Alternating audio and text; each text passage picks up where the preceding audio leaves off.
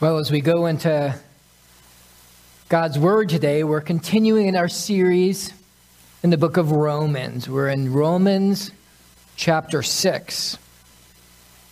Well, in the last days of the Civil War, the Confederate capital, Richmond, Virginia, fell to the Union Army. Abraham Lincoln insisted on visiting the city. Even though no one knew he was coming, slaves recognized him immediately and thronged around him. He had liberated them by the Emancipation Proclamation, and now Lincoln's army had set them free. According to Admiral David Porter, an eyewitness, Lincoln spoke to the throng around him. "My friends, you are free, free as air. You can cast off the name of slave and trample upon it. Liberty is your birthright."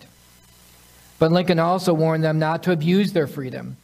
Let the world see that you value your freedom. Lincoln said, don't let your joy carry you into excess. Learn the laws and obey them. That is very much like the message Jesus gives to those whom he has liberated by his death and resurrection. Jesus gives us our true birthright, spiritual freedom. But that freedom isn't an excuse for disobedience, but rather it forms the basis for learning and obeying God's laws. Abraham Lincoln told those slaves they were free. They had been declared free by the Emancipation Proclamation, and now they had been set free by the Union Army. But now in this new life, in this new joy, in this new freedom, as an expression of how much they valued their new freedom, he challenged them to learn and obey the laws of the land. That's true for us. As true believers, we have been given new life in Christ. We've been set free from the consequences of our sin and from the consequence of death. And as an expression of how much we value this new life that we've been given, we in response learn to love, to obey our Christ. The process of living by faith is called sanctification. It's a big word. It basically means the process of becoming holy, the process of spiritual growth. One commentator said, sanctification is a process by which one's moral condition is brought into conformity with one's legal status before God. It's a continuation of what was begun in regeneration, when a newness of life was conferred upon and instilled within the believer.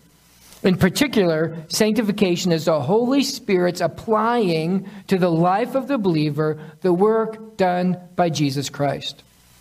Another said, sanctification is the progressive work of God and man that makes us more and more free from sin and more like Christ in our actual lives. See, the Greek term for sanctify means to set apart, to be set apart for God's special use, to make distinct from that which is common. Hence, sanctification is to be set apart, to be distinct from all else, set apart to God, set apart from this world. It's important to point out here that the Bible teaches there are three different aspects to sanctification. There is a past, a present, and a future aspect to sanctification in every believer's life. It has also been described as inaugural or progressive and final or complete sanctification. The past or inaugural aspect of sanctification coincides with our moment of salvation. At the point of our regeneration, there's a definitive break from the ruling power of sin in our lives, so that the believer is no longer ruled or dominated by sin, no longer loves to sin, but rather loves to pursue Christ, to become like Christ, more and more growing in our spiritual lives because the inauguration of sanctification in our lives. In inaugural sanctification, we are declared holy through our union with Christ, and thus had a decisive break from the power of sin, and instead are now under the power of God's grace. 1 Corinthians 1:2 says, to the church of God that is in Corinth, to those sanctified in Christ Jesus, called to be saints. 1 Corinthians 6:11 says, "And such were some of you, but you were washed, you were sanctified, you were justified in the name of the Lord Jesus Christ, and by the Spirit of our God." Hebrews 10:10 says, "We have been sanctified through the offering of the body of Jesus Christ once for all."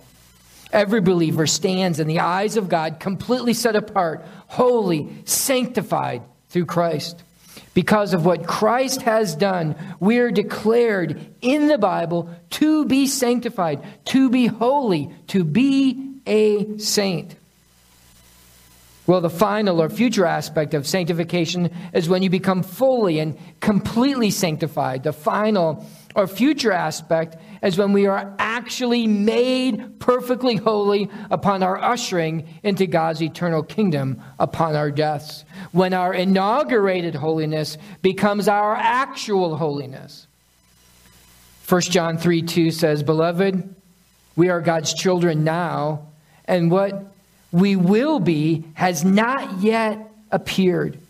But we know that when he appears, we shall be like him, because we shall see him as he is." Philippians 3:21, "Who will transform our lowly bodies to be like his glorious body by the power that enables him even to subject all things to himself."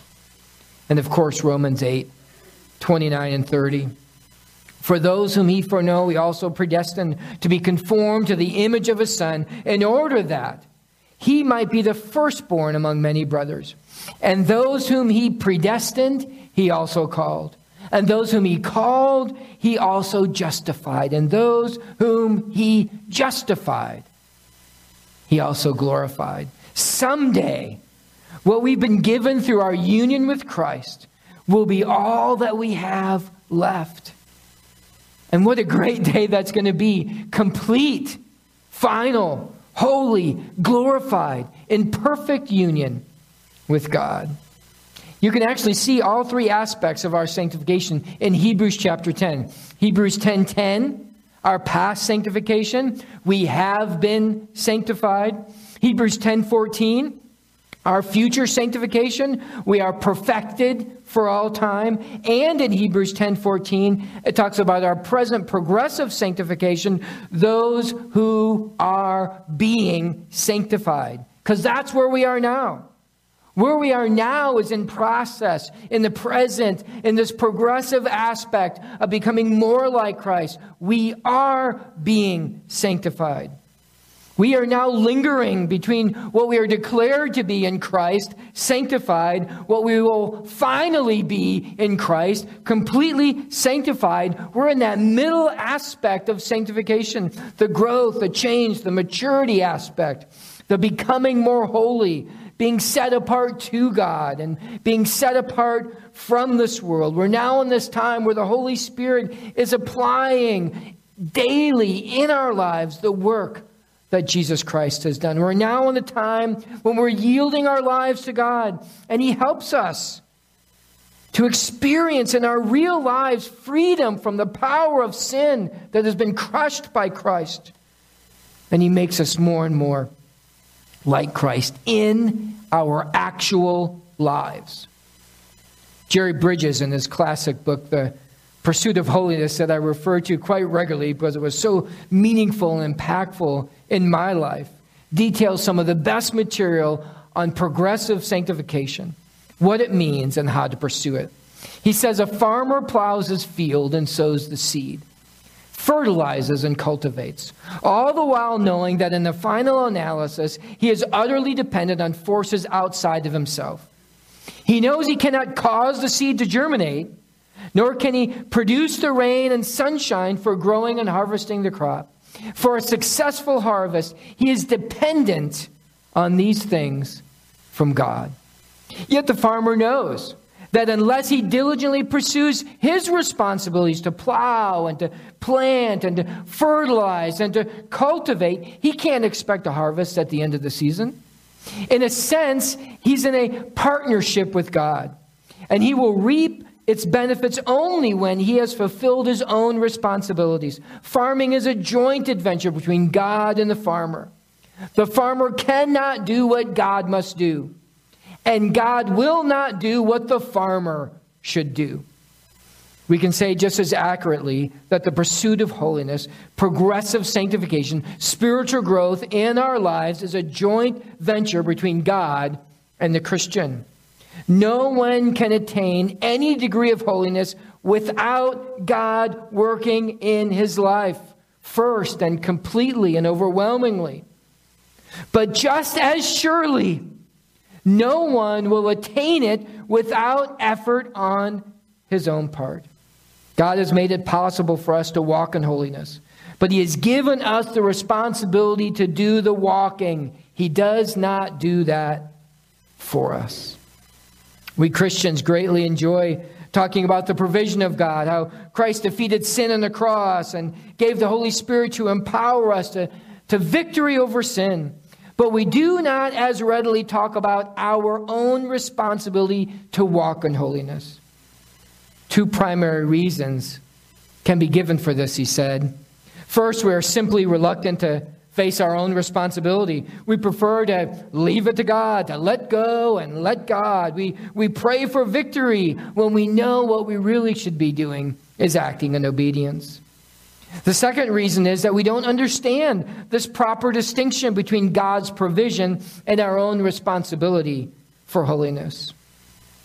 I think Jerry Bridges nails it. Spiritual growth, living by faith, the sanctification process is this partnership. It's the way God has designed it to be. He does only what he can do. And it's amazing and it's complete and it's powerful. But he wants us to do what he wants us to do. Spiritual growth doesn't happen by accident, but by discipline. That's why followers of Christ are called disciples. And he also nailed it why we struggle so much with pursuing holiness. First, we don't want to. And second, we don't know how to. Later in his book, he says, if holiness is so basic to the Christian's life, why do we not experience it more in our daily lives? That's a great question. So why do so many Christians feel constantly defeated in their struggle with sin? Why does the church so often seem more conformed to the world around it than to God? Bridges says the answer to those questions can be grouped into three basic problem areas. Our first is that our attitude towards sin is more self-centered than God-centered. Have you ever thought about having God-centered sin? See, so often when we sin, we're so concerned just about ourselves, right? We're so focused on what did it do to us? What's the consequences I'm going to face because of my sin? What problems have I caused because of my sins? Even in confessing our sin, it's all about us, just thinking about ourselves. But if we can see our sin in a more God-centered way, we see it like the prodigal son, right? Where he said, Father, I have sinned against heaven and before you. Or we see it like David said, against you, God, you only have I sinned and done what is evil in your sight. God-centered sin is when we're grieved, not just because of our failure and the problem and the consequences that it caused, but we are grieved because we've broken the very heart of God. We've offended the very one who has died for our salvation. We've fallen short of the amazing provision that he has given to us, breaking the power of sin. We need to first see sin in relation to God, that we have broken his heart, we have offended his holiness. The second problem, he says, is that we've misunderstood living by faith to mean that no effort at holiness is required on our part. They kind of stop Galatians, 2:20 right in the middle of the verse. I've been crucified with Christ. It's no longer I who live, but Christ who lives in me. But the verse doesn't end there. It keeps going and it says, and the life I now live in the flesh, I live by faith in the Son of God who loved me and gave himself for me. We need to be saying to ourselves, I take personal responsibility for my actions. And I am now going to live by faith. I'm going to do something about it. I'm going to pursue spiritual growth. The third problem, he says, is that we don't take sin seriously. We tend to categorize sin. There are sins that are totally unacceptable, right? And yet we tolerate other sins. Sometimes even just totally overlooking other sins. It's funny how we kind of, tend to find other people's sins very unacceptable. But we think that they should be much more tolerable of our sins or just overlook our sins. The scripture says in Song of Solomon in 2:15, the little foxes spoil the vineyard.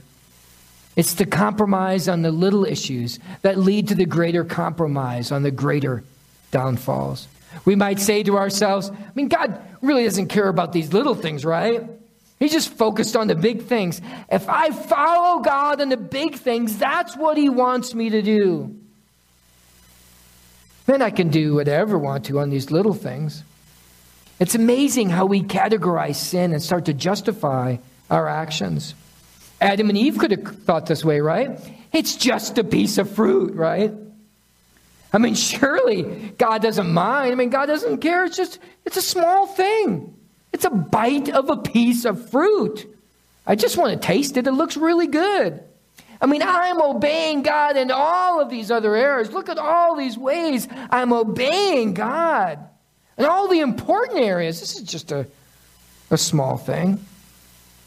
The question is the Lord to be obeyed in all things whatsoever he commanded? Is God our holy lawgiver? Are we, as his creatures, bound to give assent of our will to his will?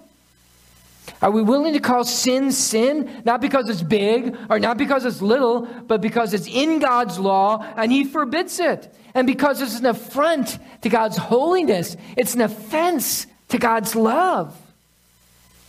We can't categorize sin if we're going to live a life of holiness. If we're going to live by faith, if we're going to progress in our sanctification and our spiritual growth, we have to take sin seriously. We have to see it as an affront to God's holiness and love. We have to see it as an insult to the cross of Christ, our Savior. Do we justify our actions? Do we make light of our sin, excusing it as no big deal? Do we shirk our responsibility? Do we blame others for our actions?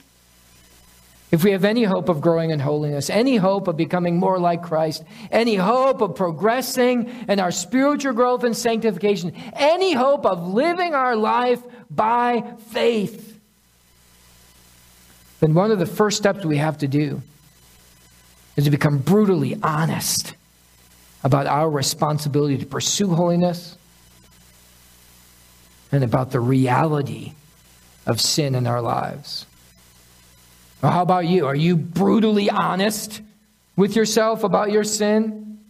We will never progress in our spiritual life if we don't take sin seriously. That's exactly what Romans 6 has been telling us. That's exactly what we looked at last week. Romans 6 gives us 4 steps down the Romans road of sanctification. Romans 6 details for us the process of change, the process of progressive sanctification, the process of spiritual growth to know, reckon, yield, obey. Know is in verses 1 through 10. Reckon is in verse 11. Yield is in verses 12 through 14. And obey is in verses 15 through 23. Well, open your Bibles with me there to Romans 6 if you're not there. And follow along as I read verses 1 through 10. Romans chapter 6, verses 1 through 10. The Holy Scripture says, "What shall we say then? Or do we continue in sin that grace may abound? By no means. How can we who died to sin live in it? Do you not know that all of us have been baptized into Christ Jesus. We're baptized into his death. We were buried with him, therefore, by baptism into death, in order that just as Christ was raised from the dead by the glory of the Father, we too might walk in newness of life. For if we've been united with him in a death like his, we shall certainly be united with him in a resurrection like his. We know that our old self was crucified with him, in order that the body of sin might be brought to nothing, rendered powerless, so that we would no longer be enslaved to sin. For one who has died has been set free from sin. Now, if we have died with Christ, we believe we'll also live with him. We know that Christ, being raised from the dead, will never die again. Death no longer has dominion over him. For the death he died to sin, once for all. But the life he lives to God. The first step down the Romans road in the process of sanctification is to know. There are 3 things we are to know in verses 3 and verses 6 and verses 9. They're all facts for a Christian. We detailed a sermon all about this last week, what we are to know. Here's to remember a summary. The first fact we are to know is that we are dead to sin because we are united with Christ in his death, burial, and resurrection. When Jesus died, we died. When Jesus was raised from the dead, we were raised from the dead to walk with him in newness of life. We are so connected to what he accomplished on the cross. It's as if it happened to us. The second fact we are to know is that we are dead to sin because our old self was crucified with Christ. Our old self was crucified with Christ in order that the body of sin might be rendered powerless. Powerless as sin. We have more power over sin than sin has over us, because the death of our Savior has crucified our old self and has set us free from sin. And then in verse 9 it says that we know that we are dead to sin because Jesus died to sin and lives to God. He died to the penalty of sin, taking upon himself the sins of the whole world, taking God's wrath, paying sin's price. He paid the penalty for sin, and he died to the power of sin. Jesus forever broke the power of sin for all of us who belong to God through faith. The fact is that Jesus has broken the power of sin in our lives. It's a fact. He has set us free from the enslavement of our sins. Jesus' death and resurrection weren't just what he did for me, but what he did to me. These are facts. This is the truth for every follower of Christ, for you and for me. The next step is to consider, to count, to reckon.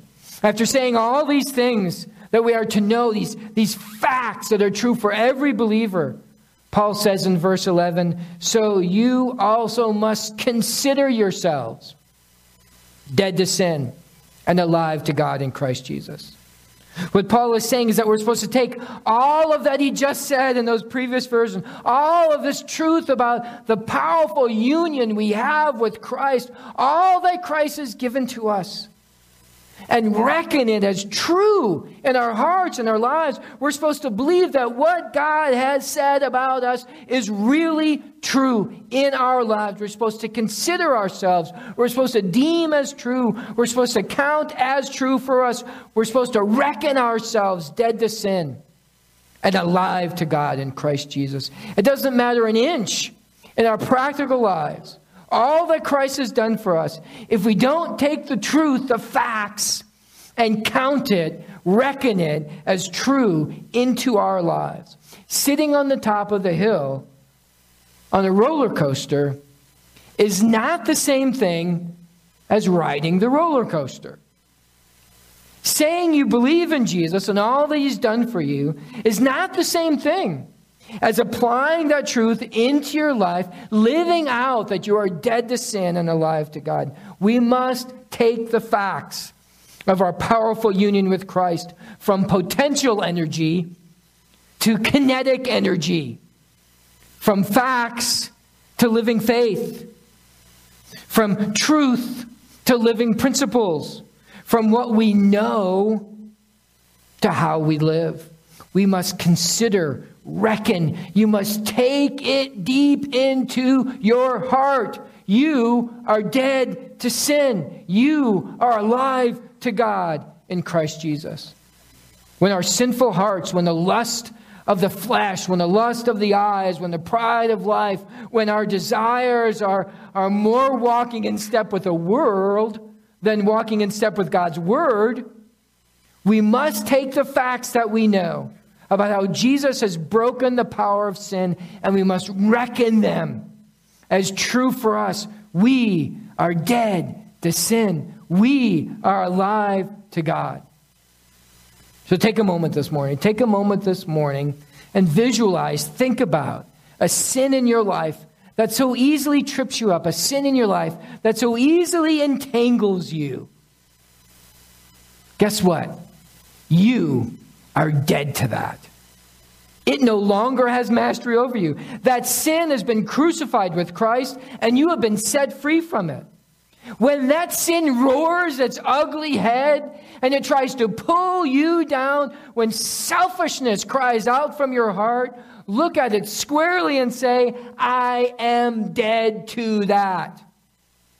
I'm dead to the anger in my life. I'm dead to the bitterness in my life. I'm dead to arrogance. I'm dead to lust. I am dead to gossip. I am dead to lies. I am dead to anxiety. I am dead to sin. Sin no longer has mastery over me. Is that awesome or what? We are dead to sin through our union with Christ, through all that Christ has done. And what's the verse say? We're alive to God in Christ Jesus. Are you alive today? Are you alive to the rule of God in your life? Are you alive to His love, to His grace, to His forgiveness, to His second chances, to His strength, to His will? Are you alive as never before because of God, because of what our union in Christ has given to us? Are you alive today?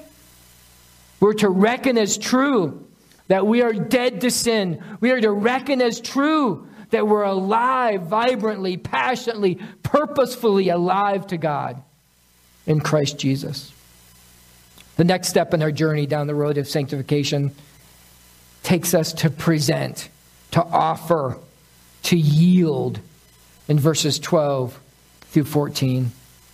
Romans 6:12-14 says, let not sin therefore reign in your mortal body, to make you obey its passions. Do not present your members to sin as instruments for unrighteousness, but present yourself to God as those who have been brought from death to life, and your members to God as instruments for righteousness. For sin will have no dominion over you, since you're not under law, but under grace. The fact is that we're united with Christ and the power of sin has been broken. We are then to consider, to reckon those facts to be true in our lives. And then now we're to not let sin reign in our bodies, that we obey its wants and desires. Well, how do we do that? It says we are to present ourselves to God rather than presenting ourselves to sin. We're not to yield or to offer our bodies, our thoughts, our attitudes to sin, but rather we are to yield, to offer our bodies, our thoughts, our attitudes to God. How do we present yourself to God rather than to sin? We are to yield. To yield is to offer someone the right of way. When you come to a yield sign, that's what we're supposed to do. We're supposed to be prepared to stop and let the other person go first. They have the priority. They have the right of way. They go first. So when it comes to my thoughts and my attitudes and my body, I am to yield them to God. Present them as an offering to God. To yield to Him. God has the priority. God has the right of way in my life. What He wants comes first. How do you grow in your Christian walk? How do you progress in your sanctification? How do you live by faith? You yield your life to Christ. We take that powerful union with Christ, we reckon it to be true, then we apply it to our lives by yielding our thoughts, our actions, to what God wants and to not what sin wants. We yield to God the right of way of our lives. Are you yielding yourself to God? Are you giving Him the right of way in your life? Does His will call the shots in your life? Is what He wants the first thing that you want in your life? If we're to grow in our spiritual lives, we need to put our union with Christ into practice and willingly yield our lives and our thoughts and our attitudes and our bodies to God. That brings us to our final step in the Romans road of sanctification, and that's to obey. That's verses 15 through 23. Romans 6:15 to 23. What then? Are we to sin because we're not under the law, but under grace? By no means. Do you not know that if you present yourselves to anyone as obedient slaves, you are slaves of the one whom you obey, either of sin, which leads to death, or of obedience, which leads to righteousness? But thanks be to God that you who were once slaves of sin have become obedient from the heart to the standard of teaching to which you were committed, and having been set free from sin, have become slaves of righteousness. I'm speaking in human terms because of your natural limitations. For just as you once presented your members as slaves to impurity and to lawlessness, leading to more lawlessness, so now present your members as slaves to righteousness, leading to sanctification. For when you were slaves of sin, you were free in regard to righteousness. But what fruit were you getting at that time from the things you are now ashamed of? For the end of those things is death. But now that you've been set free from sin and have become slaves of God, the fruit you get leads to sanctification, and its end, eternal life. For the wages of sin is death, but the free gift of God is eternal life in Jesus Christ our Lord. Wow, what powerful words, right? What important words. Because, we all like to think that we're autonomous, right? We all like to think we're the rulers of our own lives.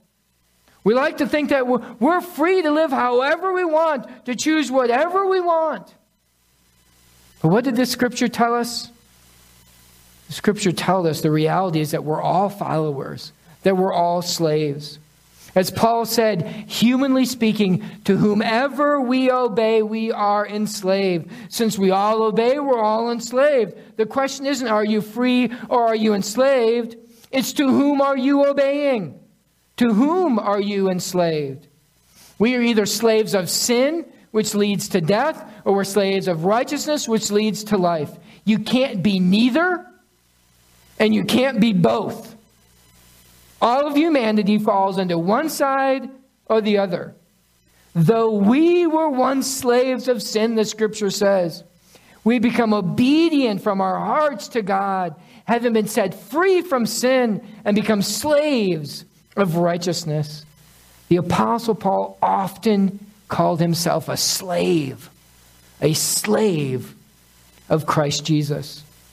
And we have willingly done the same. He became obedient from his heart and willingly bound his life to Christ's. And we, who have been set free from sin through all that Jesus has done, we have willingly, by the obedience of our hearts, become slaves to God.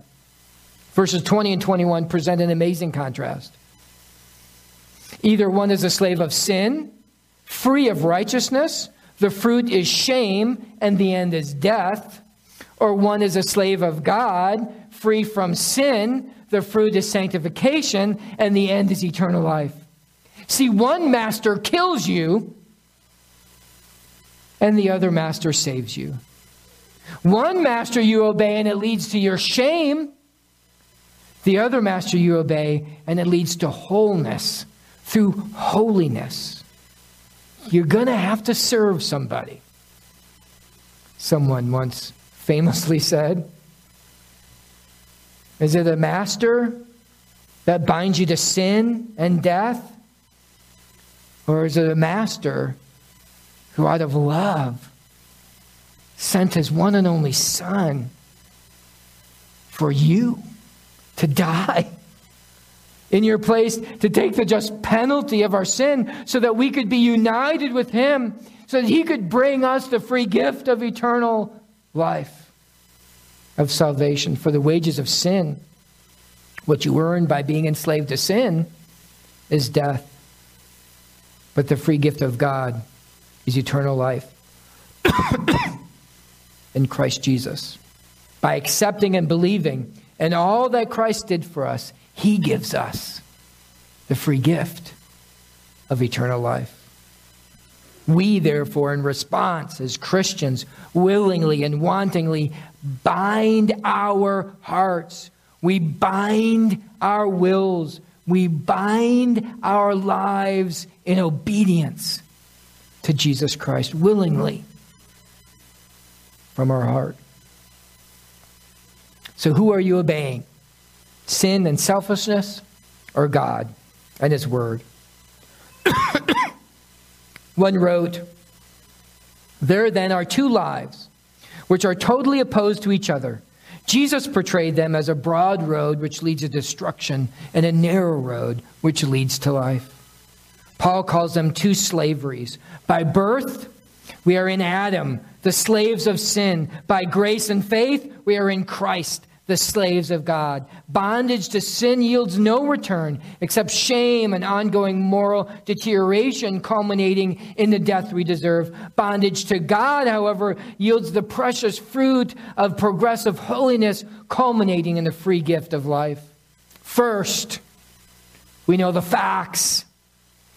Then we reckon those facts as true in our lives. Then we yield the right of way, presenting ourselves to God, his will, our will. Then we obey from the heart, willingly and wantingly. We follow our Lord, our Savior, our Master. The Romans road of sanctification. What part of your road needs some maintenance? Where are the potholes in your Romans road to sanctification? What part do you need to focus on to strive to become more conformed to the image of Christ? May we all say, may we all exclaim from our hearts, as Paul did there in that amazing verse in Galatians 2:20, I have been crucified with Christ. It's no longer I who live, but Christ who lives in me. And the life I now live, I live in the flesh. I live by faith in the Son of God who loved me and gave himself for me. May it be. Let's pray together. Father, this passage of Romans 6 is powerful. There's so much truth. There's so much to challenge our lives, to change our thinking, to spur us on in our walk. Challenge us with the facts. Challenge us to reckon. Challenge us to yield the right of way of our lives to you, our God. Challenge us to obey from willing and wanting hearts. Why? Because that's what Christians do. That's what we do because we've been united with Christ. It's all about Jesus. It's all about what he did on the cross and his burial and his resurrection. It's all for him and because of him. It is our joyous response to live a life in worship and love and obedience to our Savior, Jesus Christ. In his name we pray. Amen.